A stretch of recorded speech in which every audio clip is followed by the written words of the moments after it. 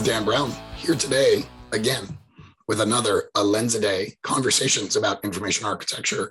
And today it is my great honor and privilege to talk to the unparalleled Jorge Arango. Jorge, thank you so much for joining me. Dan, the honor is mine, and geez, unparalleled, man. That's, I feel like I have to live up to that moniker now. Well, the good news is I have known you for a long time, and in my mind, you are unparalleled. So just be yourself, and we're good. I want to talk to you about process. You've been doing IA a long time. You were one of the co-authors on the Polar Bear book, and I feel like the process that we use to do IA is one of the least revealed things about our work, right? We can talk about kind of the outcomes in terms of findability. We can talk about the outcomes in terms of the impact on the UI design. We can point to metadata frameworks. We can point to search, but how we get there, what does that magic look like? So I've been really curious to ask folks who work on IA about their process. And where I'd really like to start is where you start. What is, when you've got a new project in front of you, when you're engaging a client for the first time, and you're helping them think through some IA problems, where do you start that process? What's the first thing that you do? Yeah, it's a great prompt. Thank you for that. Before I get into it, I must clarify that I'm a co-author on the 4th edition of the Polar Bear book. And I'm saying that because the first 3 editions were super influential to me as well. And all props to Lou and Peter for writing that book. And that might be a good segue for talking about my process. There are folks in this field that come at it from the information side of things. And I think that Peter and Lou are representative of that. Specifically, their background, both of them come from library sciences. And I see that kind of as the information side of information architecture. I'm someone who comes at this from the architecture side. And my process is very much informed by architecture and how architects approach the design of an environment, which is to say, it involves, first of all, coming to an understanding of what it is that we're supposed to be making. In architecture, they talk about the program, right? Like if you're commissioned to design a hospital has certain requirements that it must fulfill. The building must be able to fulfill certain requirements in order to function as a hospital. And an architect needs to be cognizant of what those requirements are, and they might be unspoken, right? Like the hospital might actually not be a good example because the people who are hiring an architect for that might be very savvy about what goes into making a hospital, but it still is on the designer to deeply grok the program. What spaces does this building need to provide in order to accommodate this function? How do people move through the space, and so on? And that involves research. It involves understanding the context. It involves understanding the functions that the environment must accommodate. It involves understanding the mental models of the people who are going to be using the environment. And all of those things are true for information architecture. So for me, it involves first coming to grips with the equivalent of the program. What is it that we're making here at a very high level? And then really grokking the context, understanding what that entails, what making that sort of thing entails. And then the next step is manifesting that understanding back to stakeholders in ways that are meaningful to them so that they can help you make decisions about the structure of the environment. That is easier said than done because folks like us usually operate at a very abstract level. And I often reference your book on communicating design. There's a chapter there about conceptual modeling, right? Which is, to me, it's like that's one of the central artifacts for an information architect. But it's an artifact that for the people who we are serving might not be very meaningful. It might be too abstract, right? So I see it as a process that involves, first of all, coming to grips with the program, the context, then synthesizing that understanding into a set of structures that will serve the needs of the people who will interact within that environment. And doing so in an increasingly more granular and higher fidelity set of artifacts that help people make decisions. As you pointed out, it's not easy, but that's the challenge, right?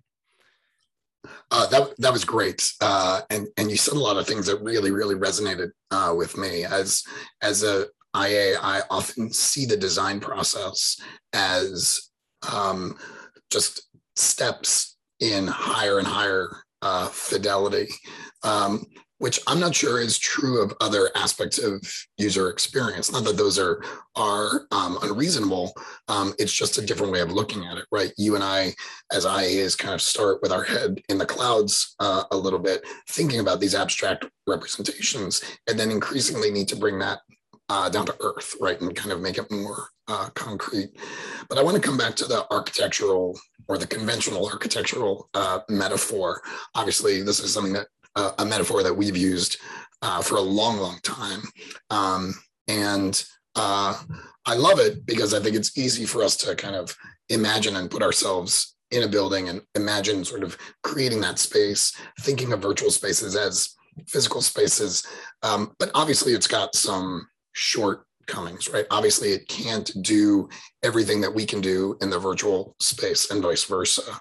I guess, how do you were talking about a buildings program, a set of requirements around that building, and then people imagining themselves in the spaces of that building to achieve those requirements. Can you maybe talk in a little bit more detail about how we do that in the IA world, where, again, we don't have physical spaces? What are some of the methods that you use to help folks who maybe are not used to thinking in those abstractions to come along for the ride, as you said, so they can help you make decisions about the structure of, in this case, the virtual environment? Yeah, that's a great question. While it's true that there are many differences between architecture for physical environments, such as buildings, and the sort of work that we do, if you step back far enough, there is something that both have in common, which is that both disciplines essentially create contexts that enable certain activities and that encourage and discourage certain behaviors. The difference is that building architecture does that through the creation of physical places, right? So the room that I'm sitting in right now is a space that I've configured for my use as an office by setting furniture in a particular way. I'm surrounded by books here. You can't see that in the video, but you can see that I have a microphone here, and you might be able to tell that I have lighting in front of me because there's a window behind me, right? And I've intentionally configured this space to enable the sort of conversation that we're having right now. So I've created a context that is conducive for me to be able to work, to do the work that I need to do. And information architects, while not dealing with furniture and walls and these physical things, we are also creating context. We're doing it through language, though.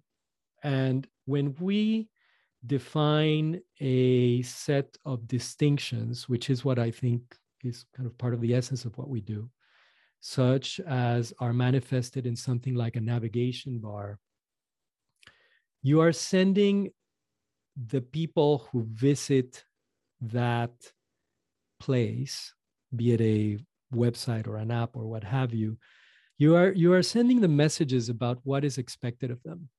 And I have this exercise that I do with students where I will show them websites where I've covered up all of the branding and just show the labeling and the navigation bars, and I have them guess at what kind of place they think that might be. And if you read labels in a navigation bar that say things like accounts or credit cards, um, deposits or what have you, your brain starts getting in the mindset that maybe this is something like a bank, right? And if you think that you are in a bank, you're going to have expectations about what you can and cannot do there, much like you do when you visit a physical bank. And that is something that again, I think that we have in common with building architects. And I use that analogy in bringing folks along who might be grappling with these abstractions, because the goal ultimately is not just to make it easier for people to find things, which is kind of traditionally what IA is associated with, but also to understand things. And context is a huge part of how we understand what we're looking at. That was awesome. So I wonder if you could share a story with us of a project where you really saw the light bulb go off for one of your stakeholders or clients, or something where it just sort of all clicked, where they kind of understood what you were trying to do in terms of the architecture, or maybe they understanding kind of some of the IA challenges that they didn't really realize before.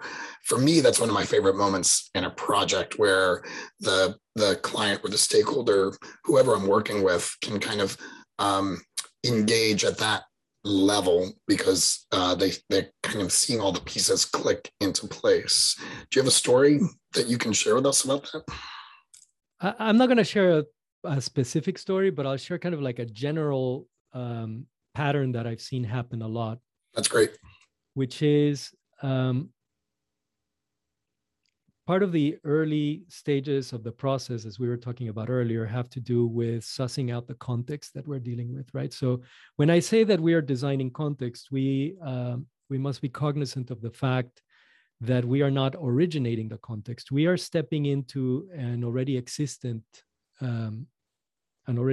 context, and we have to come to grips with what is there, and we have to come to grips with the degree to which the people who are expected to use that place understand the context or need to be brought along. And one of the things that I find often during the process of understanding the context myself is having stakeholders realize the degree to which the language that they use to describe their worlds have become provincial and insular and rarefied somehow. And in early workshops, back when we had physical workshops in the before times, I would set aside a wall in the conference room where we were meeting to put up stickies with terms that were either unclear or were clearly like jargon, right? And I call that the language wall or the language board. And throughout the workshop, I'd be collecting these as they would surface. I would like note them and put them up on the wall. And people are not used to seeing the language they use being manifest physically in the walls of the place, in their surroundings. And just at the end of this experience, having a wall filled with these terms would be invariably eye-opening, right? Because all of a sudden it became clear that, hey, we have this specialized language we're using here. And depending on who the target audience is for this thing that we're making, if we're aiming to appeal to a broad audience, that's clearly not going to cut it, right? So I find that invariably illuminating. And I think that one of the benefits to doing information architecture work, there are explicit benefits, which is, you end up with products that are more that are easier to use, that are more findable and understandable, and so on.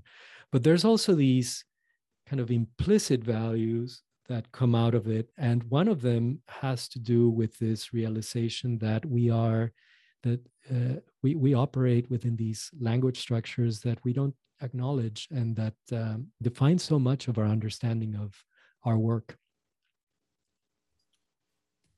That was great. I'm glad I asked you that. I was going to transition over to the lens a little earlier, but I'm glad that I asked you that question, because I really like this notion of sort of making explicit some of the things that the stakeholders or the organization takes for granted.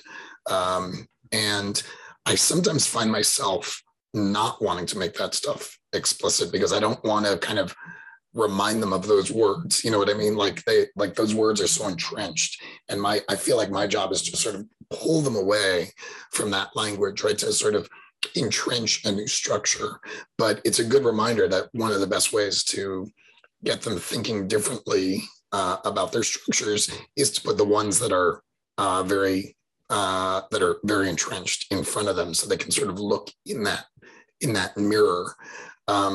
But all of this talk does, I think, bring us nicely to the lens that we picked. Can you tell us what lens we picked, and maybe describe it in your own words?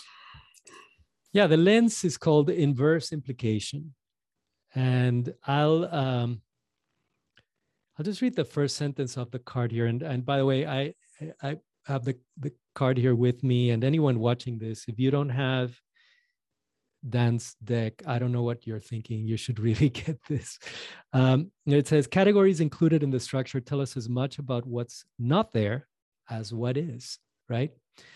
And there's obviously more to it on the card here, but this has to do with this notion of context, in that we don't experience concepts in isolation. Usually concepts come in sets, right? And those sets change how we think about them.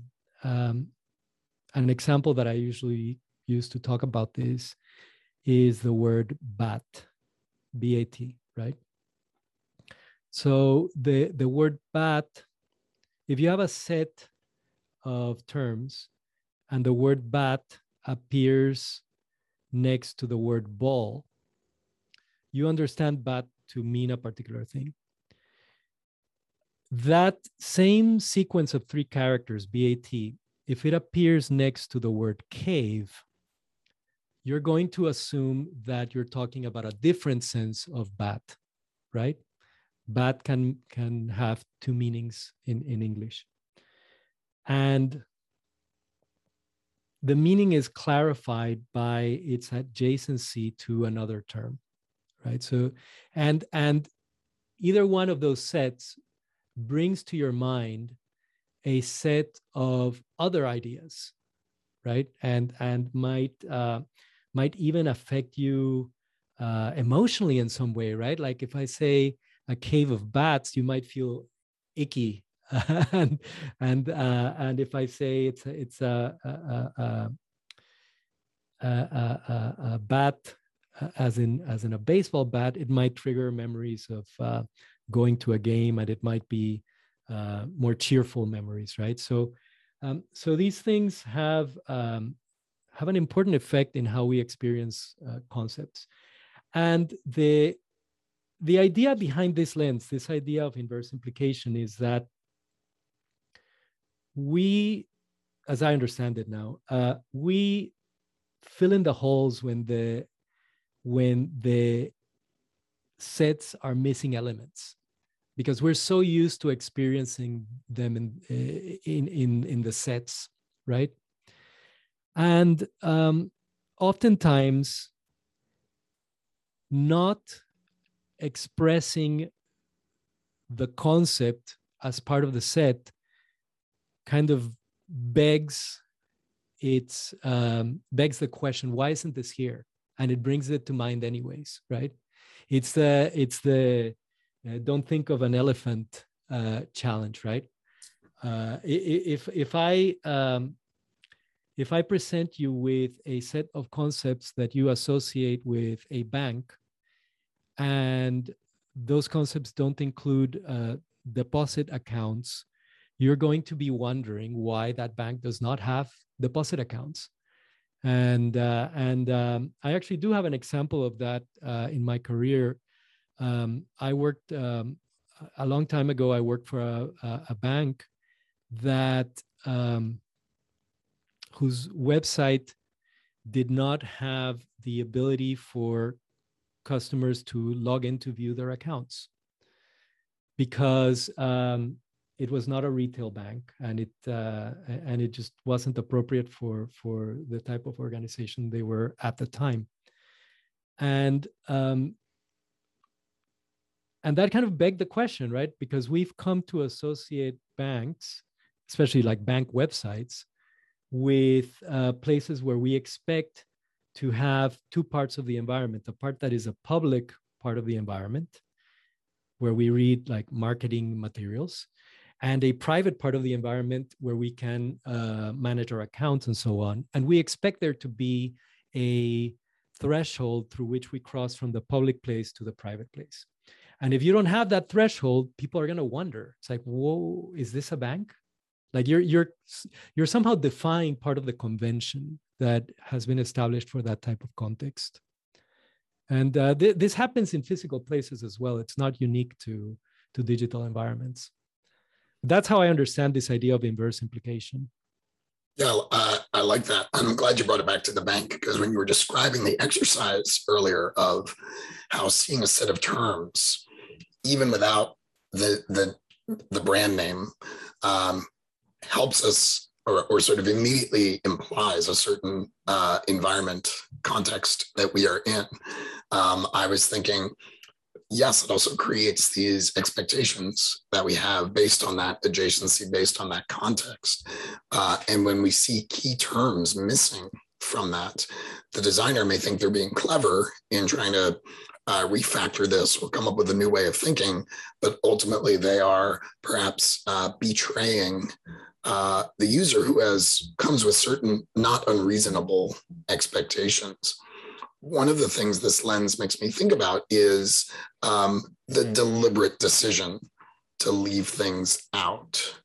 And I'm trying to think of a time in my career when I did that, and it's hard for me to think about it, but I wonder if that's part of what this lens is trying to get someone to do. Is, are you specifically creating a negative space to paint a slightly different picture of what people can expect? Does that resonate with you at all? Yeah, it does. And I'm trying to think too about cases in which I've done it explicitly. I think that it's more common for it to happen kind of accidentally, where Yes. something is left out. There's another angle to this, and it might be worth talking about, which is that establishing a distinction between two things implies that those are the choices available, when there might be a third position which is ambiguous. And I'll use an example that I of what I mean by which I've brought up often before, but I think it helps here, which is how I explain the concept of information itself. I say that information is anything that that helps us reduce ambiguity and helps us make decisions, right? And the example that I used to talk about this is when I walk my dog through my neighborhood. I live in a fairly suburban place where houses have front yards. And when I walk my dog, there are some houses that have put out little signs on their yards that say that I can't let that you shouldn't let the dog poop there, right? And upon placing those signs in their yards, the owners of those homes have introduced a distinction into the environment, into the neighborhood, right? It doesn't just apply to their yard. All of a sudden, there are two types of lawns. There are lawns that allow, that forbid dogs from doing their thing there, right? And then there are yards where you can assume it's okay, but you don't really know, do you? I mean, the fact that they have no sign doesn't mean it's okay. It just means that the owners of those homes have taken no position on the matter. So the people who have placed the signs have disambiguated the situation for themselves. But in so doing, they have introduced a distinction that somehow forces the owners of the other homes to either take a position implicitly by not putting a sign, or maybe there should be signs that say it's okay to go here, you know. But there's that aspect to it as well, right? Like this notion that when you introduce a distinction, there's a duality now, right? And that duality is going to apply to parts of the environment that that may not be taking a position one way or another.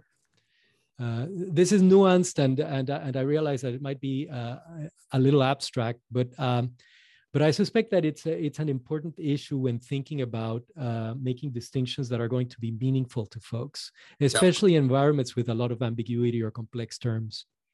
I'm working on a product now that's it's like an educational product for cardiologists, and I've been thinking about sort of the opposite, which is like there are topics that we need to include, not because it's there's a lot of content around it, but because if those topics are missing, it undermines in the navigation, it undermines the authority of the product, right? A cardiologist shows up, they want to see that, and they know this thing is the real deal.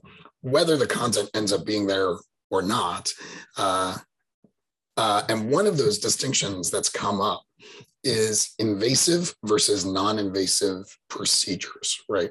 Cardiologist is not a surgeon, but they can do things that are considered invasive. But now you've got me wondering, like, is there a third option? Is there, the world is not entirely binary. Maybe there are some procedures that have a little bit of both in them. Maybe there are some procedures that you wouldn't really qualify or label in one of those ways. But by putting those labels in there, we sort of create this potential dynamic for ourselves of, well, what about that procedure there? It's not taking a position on whether it's invasive or non-invasive, whether I can poop there or not. So it's a kind of an interesting lens to bring to bear on this stuff. Absolutely. I was going to, so one of the things I've been asking everyone is to maybe put your teaching or coaching hat on. I feel like we've got a lot of designers entering the field of user experience, but don't have the same exposure to information architecture the way you and I have had over the years, and don't necessarily get to try out their IA chops. I think there's a lot of pressure on design teams these days to move very fast, to not take the time to think about these underlying structures.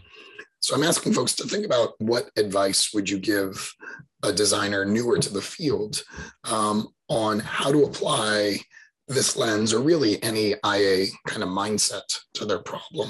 If you were coaching a designer newer to the field, what would you tell them about this lens or about IA in general? The advice I keep giving folks is to become a master of language. If you're going to do this, if you're going to be into information architecture, you have to come to the realization that we are in the business of making and managing distinctions. And we make distinctions through language. And language is a very peculiar thing in that we use it all the time, pretty much from the moment we wake up to the moment when we close our eyes at night. And we do it without really thinking about what we're doing. So it becomes second nature. And I think our friend Andrew Hinton references the image of like fish in water, right? Like, and we are like fish in water when it comes to language. And if you start paying attention to how we talk, what we say, and the meanings of the things that you're saying, and the meanings of the things that people around you are saying, you will start realizing that there is tremendous power in mastering language, in being aware of what we're doing when we language. I'm using language as a verb. And one of the best ways to do that, although it's very time consuming, one of the very best ways to do that is by learning a second language. Because when you learn a second language, and I was very fortunate to learn English is not my native language. I was very fortunate to learn English when I was very young. But I learned another language when I was older, so I have had the experience of picking up a language and having to deal with this challenge of like, oh my gosh, expressing myself in this different language and having to map what I know to this other set of codes. It forces you to acknowledge that language is not this inherent thing. It's completely contingent and emergent and changing and malleable, and it's a design material, you know. And I think that that learning a second language, hard as it is and time consuming as it is a very powerful and visceral way of coming to grips with that fact and coming to the understanding that we can create these language-based constructs that influence how people understand the world. Jorge, I think we will leave it right there. That was fantastic. Thank you so much for your time. I really do appreciate it. It was a pleasure catching up with you, Dan.